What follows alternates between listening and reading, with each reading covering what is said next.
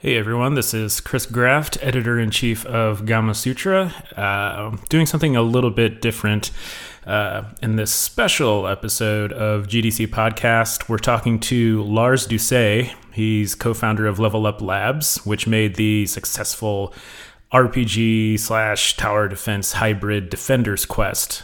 He also did some work with Valve on its Steam Labs experiments. In this episode, we talk less about game development and design here, and more about our experience as Texans amid the brutal winter storm that left people without access to heat, power, and in many cases even food for days. So you can feel free to skip on past this episode if that doesn't necessarily interest you. We're going to get back to the purely game development related content yet this month. But I encourage you to listen and stick around. We do talk a little bit about systems and our reliance on them, and we talk a little bit about Lars's experience making a game about power grids and energy and all of that stuff, which is obviously relevant. So one last thing, if you'd like to help people who are continuing to need help in Texas, there are a variety of mutual aid groups to donate to, and that includes Mutual Aid Houston, Mutual Aid Austin, DFW Mutual Aid, Feed the People Dallas. You can also Google Mutual Aid Texas to find more. And there are people who are still going to be having issues for a while now, even though we are now back to normal, beautiful Texas weather. So thanks for listening. We'll be back in a sec.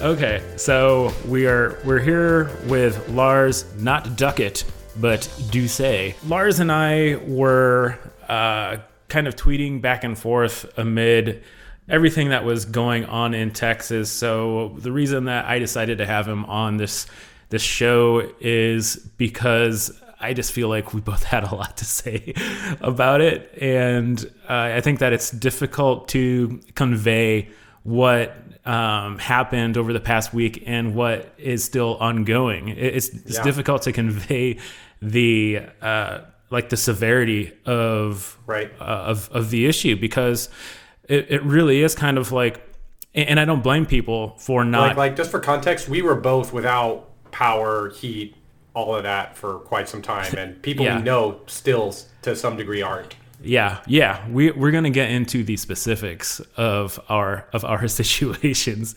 but it's just something that I don't blame people for not totally absorbing or understanding the severity of what happened here and is happening over the past week. It's just difficult to convey. So I thought that maybe using this venue to talk about some game developer related stuff, with a game developer like Lars, but also just talk about this happened, and maybe people can gain a better understanding of the situation down here by listening to us rattle on about it. Yeah, it's so weird. Like, my first game dev project professionally was an educational game called Super Energy Apocalypse, in which you, as the leaders of the post-apocalyptic Republic of New Texas, have to balance your energy grid so it doesn't death spiral. And it was funded by an educational, not educational, sorry, but a non-profit, nonpartisan environmental research group called Houston Advanced Research Center. So right in Houston. And so I have a lot of background knowledge about natural gas and coal and wind and solar and all that. And then this happens 15 years later after I'm doing all kinds of other stuff. And it's really kind of eerie to me. That's wild. I didn't even realize that, from having you on. I know from your games and from working working for Valve on different Steam projects. I didn't know about what's the name of It's called Super Energy Apocalypse, and most of you probably can't play it anymore because it was a Flash game. It's still up on Congregate. It's free. Probably got played more than any other game I ever made, even like the ones that did well on Steam, which is hilarious. But it was like, yeah, like I went and I did all the research on different kinds of energy generation. And so like, it does little things like when the wind stops blowing, the turbines turn off, like nuclear produces nuclear waste, like, what is the relative cost versus the relative emissions of natural gas versus coal? Like I had to crunch all those numbers, probably badly because I was like 20, but, like I still retain a little bit of that, but it's like so weird now. Also, another background fact about me is I'm Norwegian, like a passport holder. It's my first language. And it's so weird being in Texas, being this damn cold. Like, I feel like it's kind of like finally a chance to use my degree kind of situation. Because, like if you have Norwegian relatives, they'll just, like, make you all these sweaters and stuff. And you're like, that's great. I love it. It's so beautiful. You work so hard. I live in Texas. And I'm like, today the prophecy is fulfilled. You open up the, the treasure chest of just of sweaters that you've been saving up this whole time. Yeah, seriously. Like I also have like a Russian friend, like from my church. She's Russian, and her son's grown up now, so she's like, here's all these ski bibs I can't use anymore. You have use for them? It's like, yeah, I might go visit my relatives in Norway one day, so we'll put the kids in those. And it's like, we use those. I'm so glad we had this stuff. Where are you exactly in Texas? Don't need your address or even like, where are you in general in Texas? I'm in the Brazos Valley. I'm in central Texas, right? Okay. So there's a Texas triangle between, I always embarrass myself and get one of the cities wrong, but it's like Austin, Dallas, and Houston, and San Antonio. I forget which one is the one that's supposed to be the western edge of it. I think it's either Austin or San Antonio, right? But I don't know which one's... It's Austin is closer. Okay, I know geography. So we're like in the middle of that triangle, right? And, we're close to Texas A&M University, and there's like a big medical hub here. And that's where I am. And you're in Austin, right? Yeah. I'm in Austin suburbs. I've been down here for going on 7 years. And it wasn't quite like my relatives are sending it from Norway are sending me sweaters, but like I felt like, I spent about like 33 years or something like that in Indiana, northern Indiana. So I felt like a total badass when I found my ice scraper and like, cause I had to, the roads are terrible. This is like, of course there's zero infrastructure for clearing roads at all. And that's something like, okay. Zero as in nothing. And this is something that like, I think we'll get into like how many heads should roll about this probably in a minute, but like just a perspective for people, and I say this as someone who like you've lived in Indiana where presumably it gets cold, and you've lived here. I'm a Norwegian. I'm a pathetic excuse for a Norwegian. Like I speak the language, but like I mostly only went there in the summer. Yeah. Like I've not had to endure like a black Norwegian winter where the sun does not come up, right? But like I have any kind of absorbed by osmosis experience at all with winter weather. And I think people like Canadians and like people in the north are like, oh, Texas can't handle a little snow, huh? It's like, it's like it was 5 degrees Fahrenheit, which is like sub-freezing by a lot. In Texas, parts of Mexico were snowing. Yeah. Like this is the equivalent of 105 degrees Fahrenheit in Oslo. Like, now, I think there's probably, when all is said and done and cooler heads have prevailed and we're done dunking on each other on Twitter and actually looking at the information, we're going to find, like, what was the actual cause of this, and probably we should have done better preparing. But it's like, this was kind of unprecedented.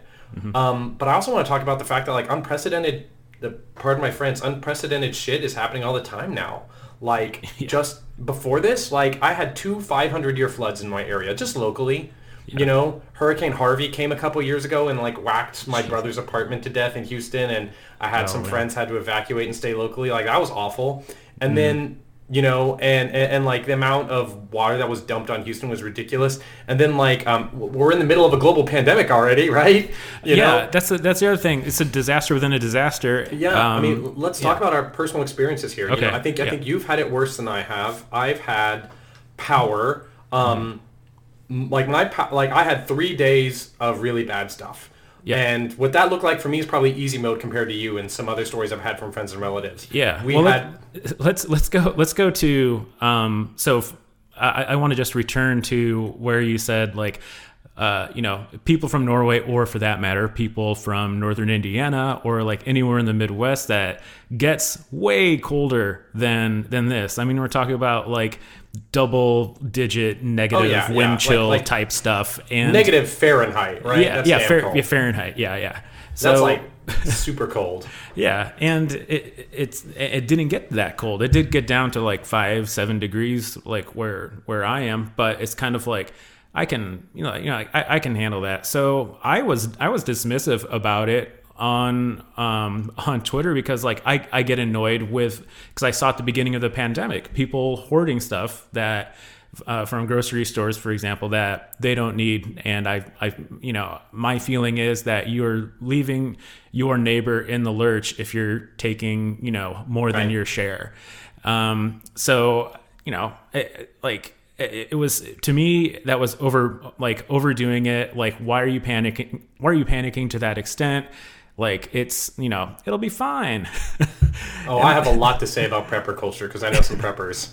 But yeah, so we'll get into that in a sec. Go ahead. Yeah, and like, so, like a day later, like, so our power went out like right at midnight on Sunday, and it stayed off for the coldest part of all this. It was out for 36 hours straight. Yeah. So, oh my gosh.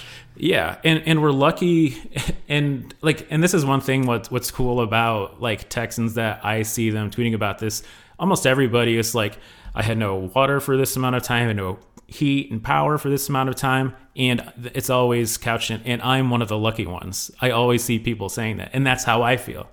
Like, yeah, like the fact that we were having a podcast about this and I was able to like live tweet the thing because I never lost cell service, and I had rolling blackouts. Like, I had 4 hours of power a day on the good days, like 2 hours on the bad days, and they were like it was 1 hour at a time spread out evenly. So it was like big dark periods, but like some of my like direct relatives, I'm talking like brothers, sisters-in-laws and stuff like that, like some of them didn't get power back until like yesterday, and some of them still don't have water, and like they went 52, 72 hours without like anything. It was insane. Yeah. And like maybe some like and then you just think of like all the homeless, all like poor people and stuff, and the counties that have really like one thing it really impressed upon me was the importance of my local utility. Like, there's all this hoopla going on with ERCOT, which is, for those who don't know, that's like the managing entity for the whole Texas grid. But your local utility has like how good they are at getting it down power lines. So like dealing with just infrastructure damage versus rationing, right? And then their rationing strategy too. Like, they were able to like it's kind of like a video game to like keep a grid up, right? It's like you got to keep your people, you got to give them enough power to like get them through this crisis, but you also got to like manage the strain on the grid, and like everyone's pissed at you because you're rationing their energy, but you have to do it right or everyone's going to get screwed. And they were able to give us a couple hours of juice a day, evenly spaced, communicate with us when it was happening through the local like news station and stuff. And everyone was like giving them all this flack because they're mad it was happening at all. But then I hear about these other stories, like where you were and other places, and it's like maybe they had it harder there, but like, man, they did a bang up job, and maybe they had good circumstances too. But I'm so grateful for my local utility. So if anyone here listening works for BTU Utilities in the Brazos Valley, I am super grateful for all of your hard work. Like we talk about frontline essential workers, that's them out freezing their asses off to literally keep their friends and neighbors alive.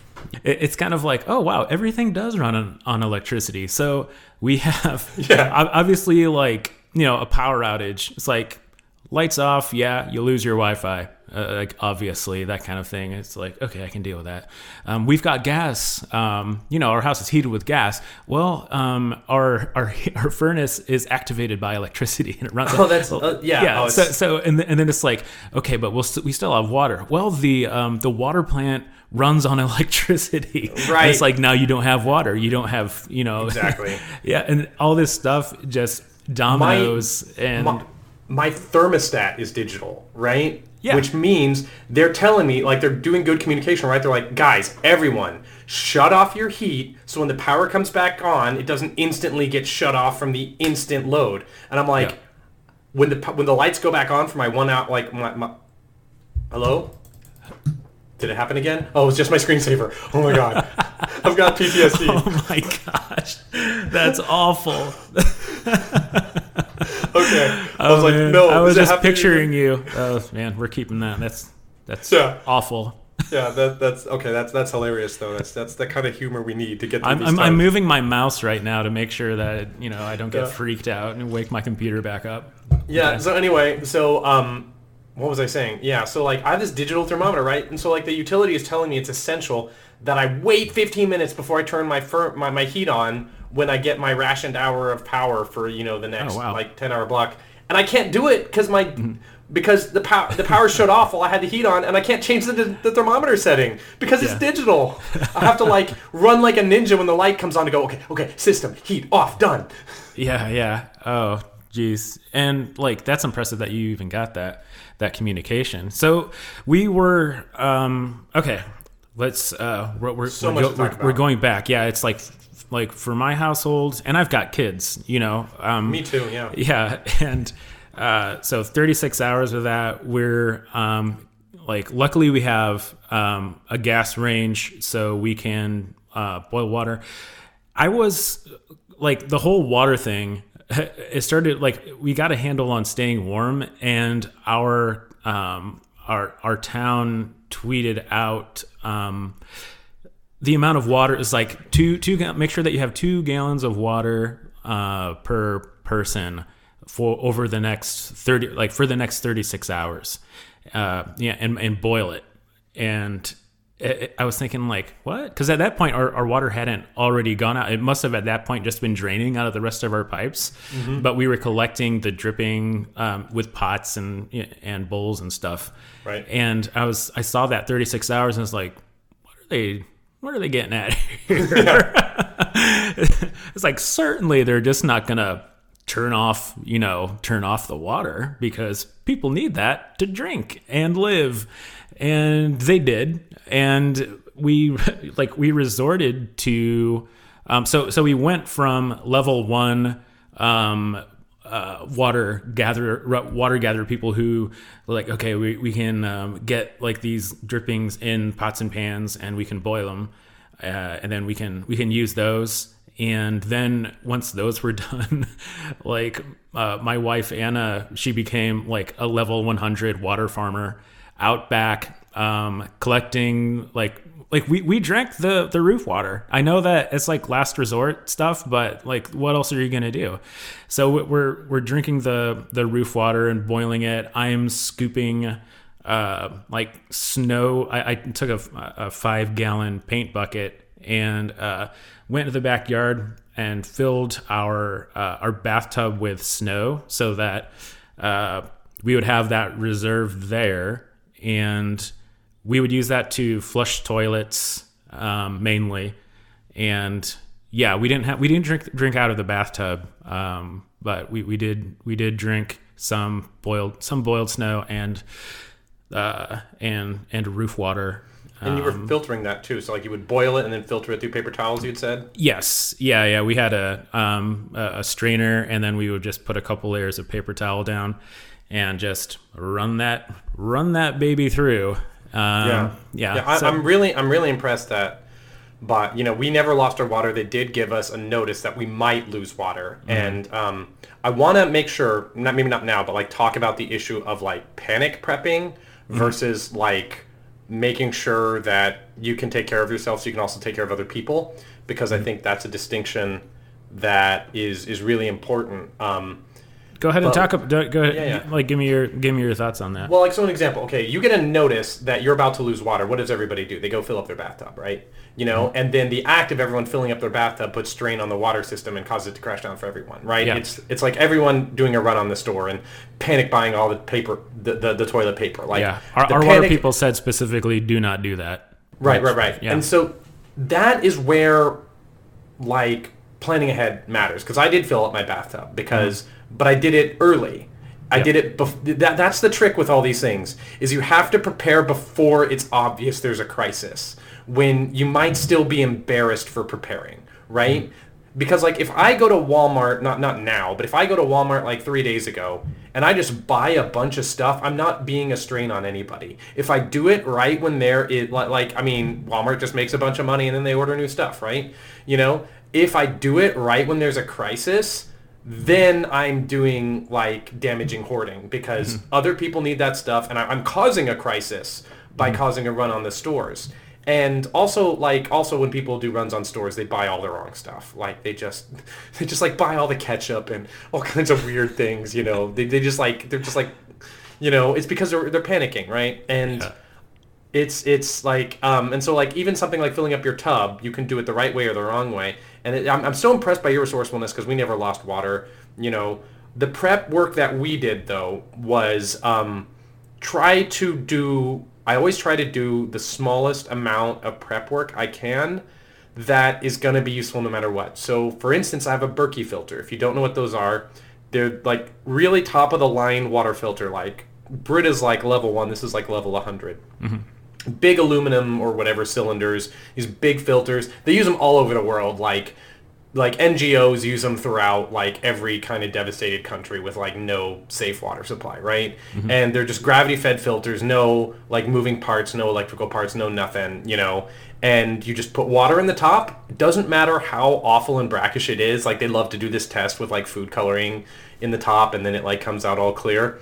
And so if you just order one of those after a crisis is over and not about to start, and just have one in your garage, then like I wish I could have shipped you mine, you know, by jumping into my time machine and giving it to you. Your life would have been a lot easier, because I certainly didn't wind up having to use it this time, but I'm glad I had it, because I live next to a creek, and when it's freezing cold, it's snowing. Usually we prepare for a drought, not like freezing to death. Yeah. But like I could have poured brackish water from my creek that is probably full of every kind of amoeba and drain chemical possible, and had fresh water, you know? And, but like, filling up your bathtub the minute you know your water is about to go off in 10 minutes is going to cause your water to go off in 2 minutes. Yeah. It's all the same resources that we're pulling from. And I'm taking notes on the filter too. And it's funny that, you know, so like my dad was older. Like he was born in 1930, and anybody who lived through the Great Depression has these different, you know, quirks like hoarding. It's like keeping everything. My mom grew up in Norway post-war without electricity, which is like hardcore. Yeah. My mom was born in the Philippines, and they were the most abject poverty. So she also has these, you know, these resourceful like cells in her body that, you know, are thinking about when you have nothing. And then your brain start, like, even through like 1 week of this, you know, like just a week, your brain is already, by the end of it, is adjusting to like when you're hearing the snow melting right now and dripping away. It's like that we're wasting, like that's wasteful. Like we right. Yeah. We should be collecting that water. like I had filled up my tub, you know, before I thought there would be a crisis, before there was any notice, you know, because it's just I'm not trying to tub shame you, by the way. No. I understand it, but like I'm afraid to drain the tub now. Like I'm like if I drain it, I might need that water. I'm like, I've got the filter, but like I don't want to drink creek water.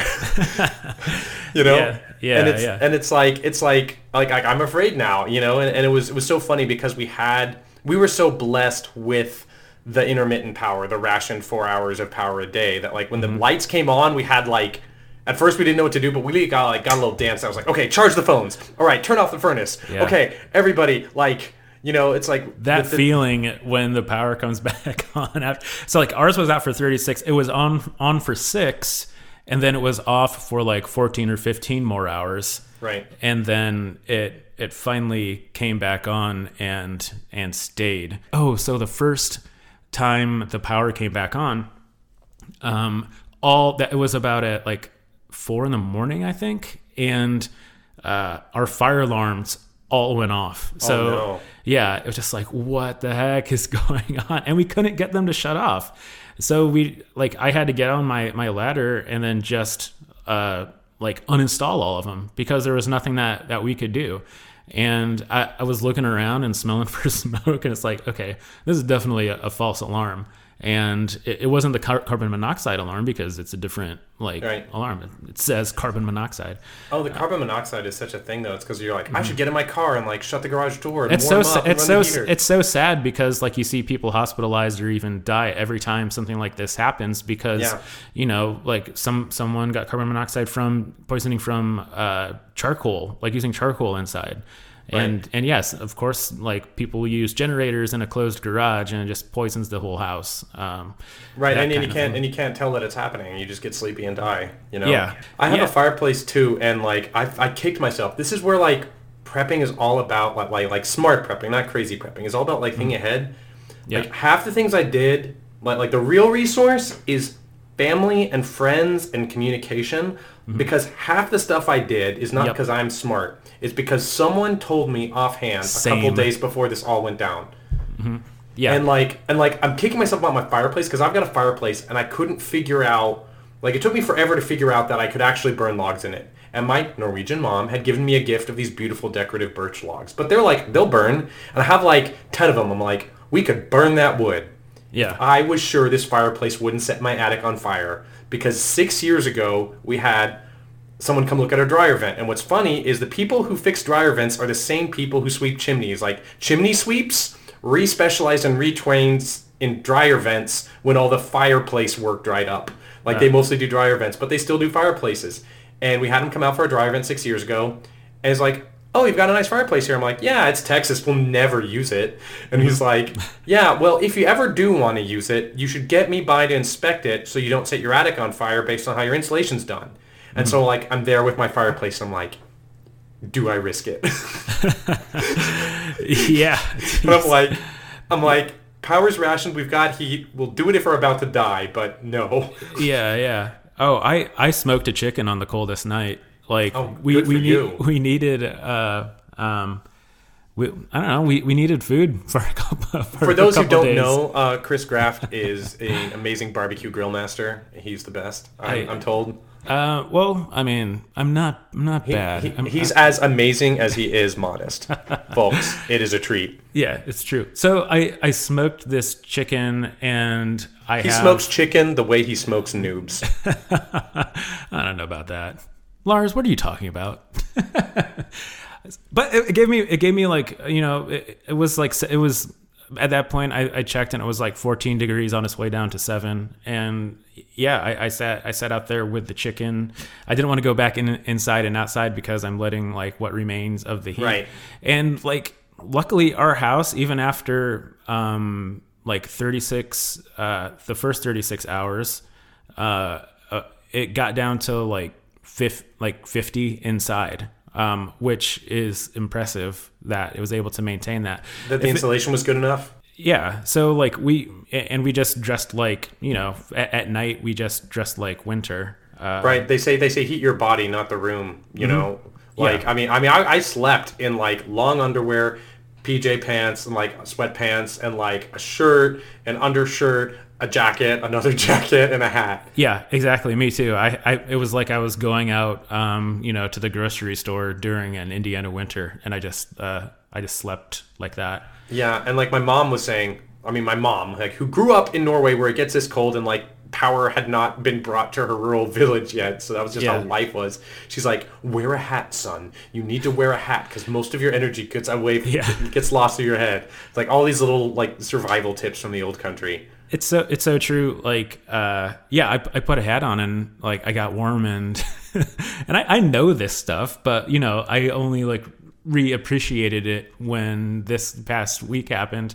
My life didn't depend on it until now. Yeah, and I'm telling her, hey, everyone, try the hat.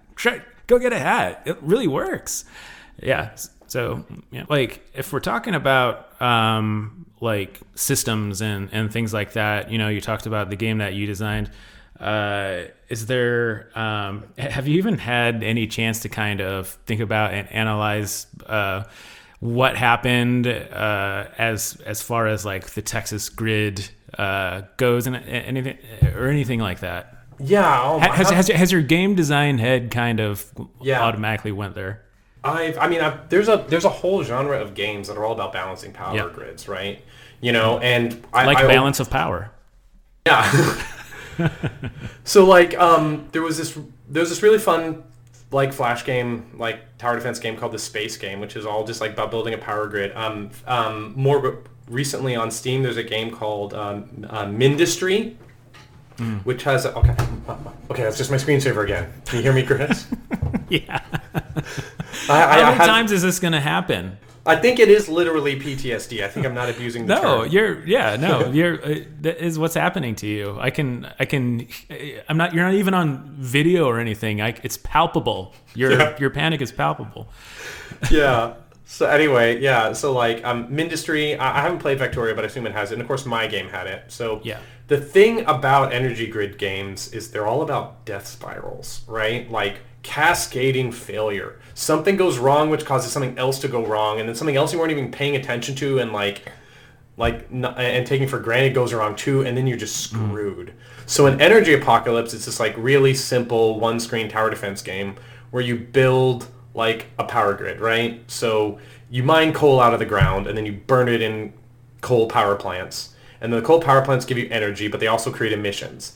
And then the shtick of the game is that I just take all negative externalities and just arbitrarily reify them as mutant alien zombies. And the rule is they're invading Earth and they're terraforming it, and everything that is bad for us in terms of pollution is good for them. And so the more you pollute, the stronger the enemy gets. And so like you're burning all this energy and stuff, and you've got lots of energy, and then your defenses are powered by your materials.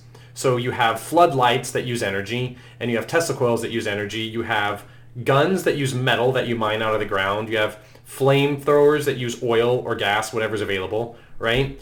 And so as you're going through the game, it's night. And so your solar panels stop working because it's night, or the wind stops blowing and your wind turbines don't work anymore. And or you run out of coal and your coal fire plant, which is just like amazing for generating energy, stops working. And then you build a couple of units so that you can like defend yourself, and you used up all your metal and your guns stop working, right? And you have these like cascading failure on cascading failure.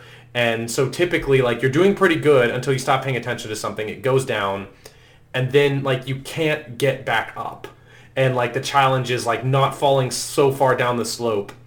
Yeah. And there's also this inherent trade-off between efficiency and redundancy, right? Like an efficient system is one that has no waste, and usually super efficient systems like run to the wire. Like to use a metaphor, like just like an Olympic athlete, right, has like 0% body fat. They're just made completely for running, say, right? It's super efficient, because that's what it takes to get that extra bit of performance. But if they get the flu, they're gonna just like die because they have no body fat, they have no reserves, right? And then there's also just mismanagement, which is neither efficient nor redundant, and it's just bad, It's interesting, like when you're talking about cascading failures and mismanagement, it's interesting emerging from the past few days when you're conserving your cell phone power, you don't have any access to like TV or your laptop, so you're basically kind of in the dark about a lot of things, and emerging from it and then seeing the way that people like politicians, for example, the things that they're talking about, like whereas there's now this, the people are like, our governor is using this as an energy, right? Like pitting fossil fuels against renewable energy, like windmills. And like there was at one point at the beginning of it, like somebody mentioned to me about mentioned windmills, and then this was like on Monday. It's like, well, it's because of the windmills, like, and it's like, what? Like, I didn't know what they were talking about. And you emerge from this, and it's like, people are using this as a debate point about like different kinds of energy. It's like, this is what you all were talking about, like when we're trying to figure out the roof water situation, and like those things need to be talked about, and they need to be considered within like the overall power grid and tech and stuff. but to see the discourse around that, that's happening where while people in Texas are suffering, it grosses me out. Yeah, it did me too, and it's like it's a little weird for me because like on the one hand, like a lot of my family is really conservative, right? And the other hand, I'm also Norwegian, and the Norwegian side is like a little more liberal, but like not in the way Americans expect at all. Like Norwegians can be pretty provincial and not part of like America's idea of what liberal means. But then also like my entire game dev like Twitter feed and friends are all like really far left, right? And so like I feel like conflicted because like I log on, just check in what's going on, and like everyone's having this like big, like it seems the impression I get, which is probably false, is that everyone has these strong opinions. And of course, like, yeah, Abbott and Cruz going to freaking Cancun and all that nonsense. Like, I'm not a fan of our state leadership by any means. But, like, I feel like everyone's, like, really busy making sure they score enough political points while, like, we're fucking freezing. And so are all our friends and family. And, like, and I see... And the really thing that, like, saddens me is when people who should know better are, like... really like happy about it. Like that makes me that was weird because I saw that also, and the only reason like the terrible stuff that people are saying about like but basically what we're talking about is Texas is and has been a red state. There's Republican leadership, and there are some people that are just like, well, that's what you get, and it's kind of like, oh, okay. We got this back in Hurricane Harvey as well. It's like, well, you believe in climate change now? And it's like, thanks, my brother might be drowning, but good for you for being correct on the internet. Yeah, and then like it's weird for me too because, like I said, like growing up in Indiana, no one talks about Indiana. No one talks about Indiana. And then, like, when I come to Texas, like, Texas is the central point for, like, politics and climate and this being... It's just weird to log on and, like, see, people that, aren't having the experience that we're all having have such strong opinions about it. Yeah, so it's a new thing to me. You want to know something hilarious? In Norway, we literally have a catchphrase that's like decades old called "That thing is totally Texas," or in Norwegian it goes "Det der er skikkelig Texas, ja." Yeah. And it means about what we expect. It's like totally crazy, guns blazing, insane. Yeah. And it's like, I mean, Texas looms larger than life because it is like, if Texas was a person, which it's not, and it's important to establish that. It would be this very like self-assured kind of braggy person. I mean, Texas has great PR in terms of getting lots of it, whether all of it is positive or not, right? But I think what people are reacting to on the internet is this, very braggadocious, like larger-than-life Texas attitude. I mean, I know people who have said things like, let the Yankees freeze in the dark whenever... someone's like, well, if you want green energy, then, coal and natural gas is what keeps you warm at night. It's so weird. One thing that does bug me about Abbott talking about like windmills and stuff, one thing I think a lot of people are surprised to know is that Texas in many ways like is this world that contains multitudes and contradictions. Mm-hmm. Like it is oil and gas capital of the United States and the world. But you might also wonder like, Lars is a Norwegian in Texas. That's kind of weird. It's not super weird. Like, this isn't the reason I'm here. It's just because my mom married my dad. But there's a lot of Norwegians in Texas, actually. They're all in Houston because Norway is also oil and gas producer of the world. And, like Texas, a leader in green energy, which is so weird. No one thinks of Texas as a leader in green energy. But, like, if you look at charts of wind and solar and nuclear... It's like we're really, really up there, and that's why I feel kind of like angry about people. I do feel resentful, like the whole like ragging on windmills because everything went down. Everything went down, and I do want to underscore this point. And this point is really important. I really wish, in the wake of any crisis, everyone would just shut up for 72 hours and not have an opinion, not proclaim themselves an expert on whatever domain just happened, and just like look for some evidence, like. I am all in favor of heads rolling. Like, yes, let the heads roll. But the problem is that a stopped clock, i.e. read, idiot politician, can be right 2 times a day, just like a stopped clock. And when we just like go off and like instantly it's like, oh, I know what the reason is. It's the thing that it's my dead horse that I'm beating is the reason. It's like, you're going to be wrong sometimes. And when you're wrong, that politician is going to love it. And he's never going to shut up about it for 6 months. And the only thing that matters, which is making sure that we take care of human beings and that this crisis doesn't happen again, is going to get lost in all that, you know? Yeah. There was one take I've read in the last 72 hours from someone who actually provided a bunch of evidence for what went wrong, and he might be wrong. I don't know if his account is going to check out, but he said, here's the data I have.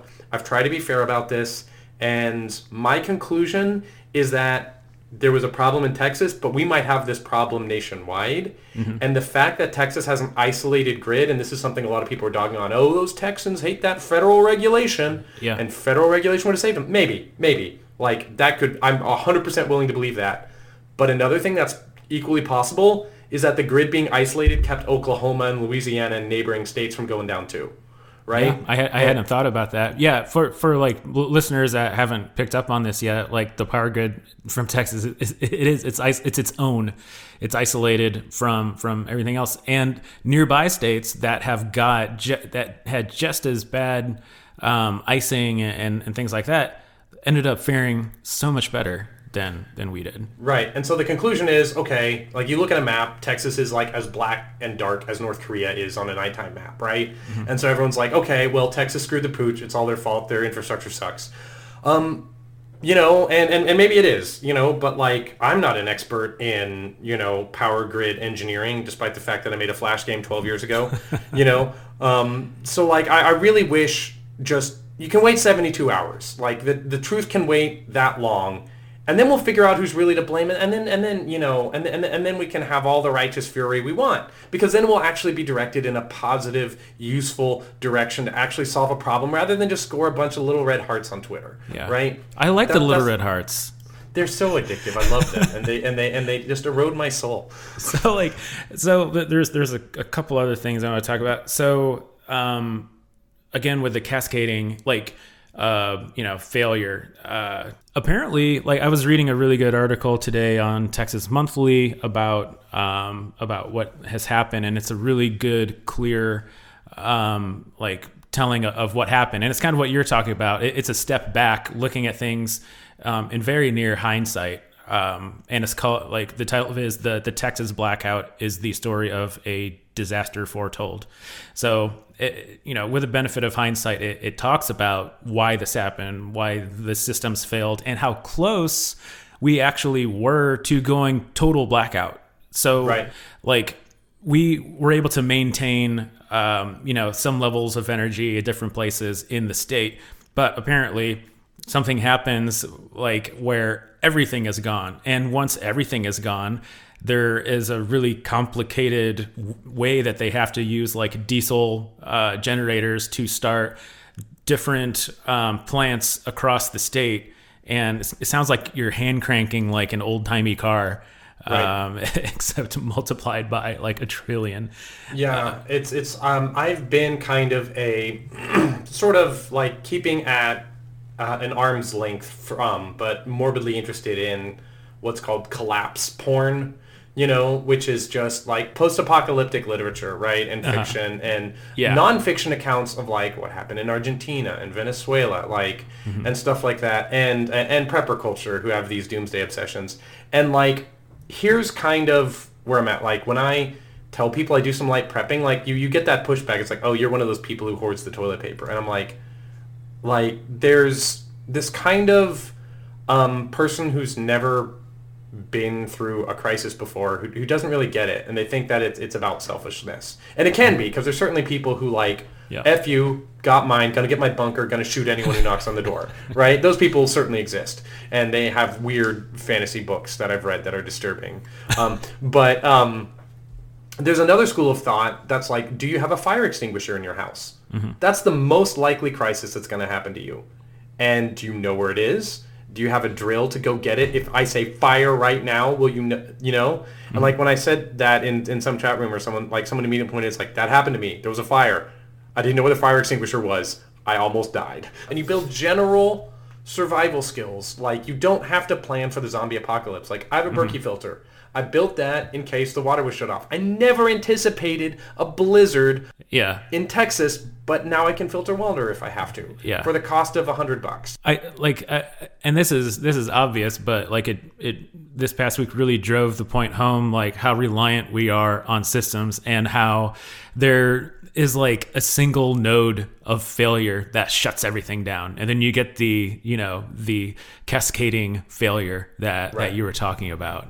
Yeah, and some people say, like, if you get too much if you drink too much of the prepper Kool-Aid, the problem is, like, you start preparing for the complete breakdown of society, and it takes on this very, like, anarchist kind of everyone out for themselves mentality, where it's like raiders are going to come and, like, eat your flesh and stuff, and like, people are going to shoot you, and so you got to shoot first.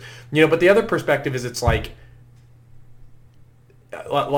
society doesn't have to be this fragile. Like, we can build a better society that is a little better. And then at the same time, we can stop waiting for... I really hate this one attitude I see a lot among otherwise enlightened liberals that I look up to, is when they're like, it's not worth taking any personal measures. We just have to, like, take over the government and make a perfect society. And it's like, I'm not going to feel bad that I'm not going to wait for a perfect society to emerge.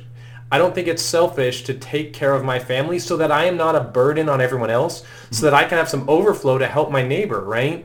Yes. So, like, if my neighbor is freezing and I'm not in the middle of dying, I have a warm house she can stay in, right? And I think if we focus a little more on the local aspect of government and just society and just helping each other out, I mean, I think that the term of art is mutual aid, then we can build a more robust, to use the Silicon Valley fancy pants term, anti-fragile society. Yeah, absolutely. And it's funny because that's the last point that I wanted to talk about how kind people, in my experience during this, have been. We have local restaurants that are already completely, hammered by the pandemic and not being able to, run business as usual. They're giving away food. So we have down here, we have P. Terry's, which is like a fast food place. And there's one that is pretty close to us, and they got a shipment of food, and there was just and this was sad. There was a line of cars, just a couple miles long or whatever. There were a lot of cars going through this fast food drive-through, and all of those represent. I'm just like, these aren't people. You're not going to wait hours in line because you just want a taco. These people must not have food. They're people who are desperate to get food. And one of the things that I read is that, that Anna told me, my wife said that she saw that people were paying for the people behind them, and just going down the line like that. There's that kind of thing. We have people who are offering up somebody's out of medicine for their kids, and they're sick, and you can't go to the pharmacy, but they need it. Post that on the Facebook group and is like, where are you? I'm bringing it there. Do you need anything else? That type of thing. And nobody is asking if you voted for Ted Cruz or not before they extend some help. Mm-hmm. We'll deal with that afterwards. For now, we'll get you fed.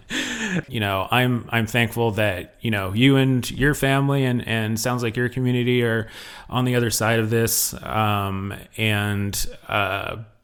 just hopefully we all learn something from this. I think we should just close with the fact that this isn't over. A lot of people that you're not hearing from have it much worse because of survivorship bias, because they can't tell you how bad it is. The damage, even once the temperatures are back up and the power's back on and the water's back on for everyone, the lingering damage is going to last. Yeah, I agree with that. And everyone out there, take care. We'll go back to our regularly scheduled 100% game developer centric conversations next time. And thanks for hanging out with us. Take care. Definitely gonna play Frostpunk now. Oh yeah.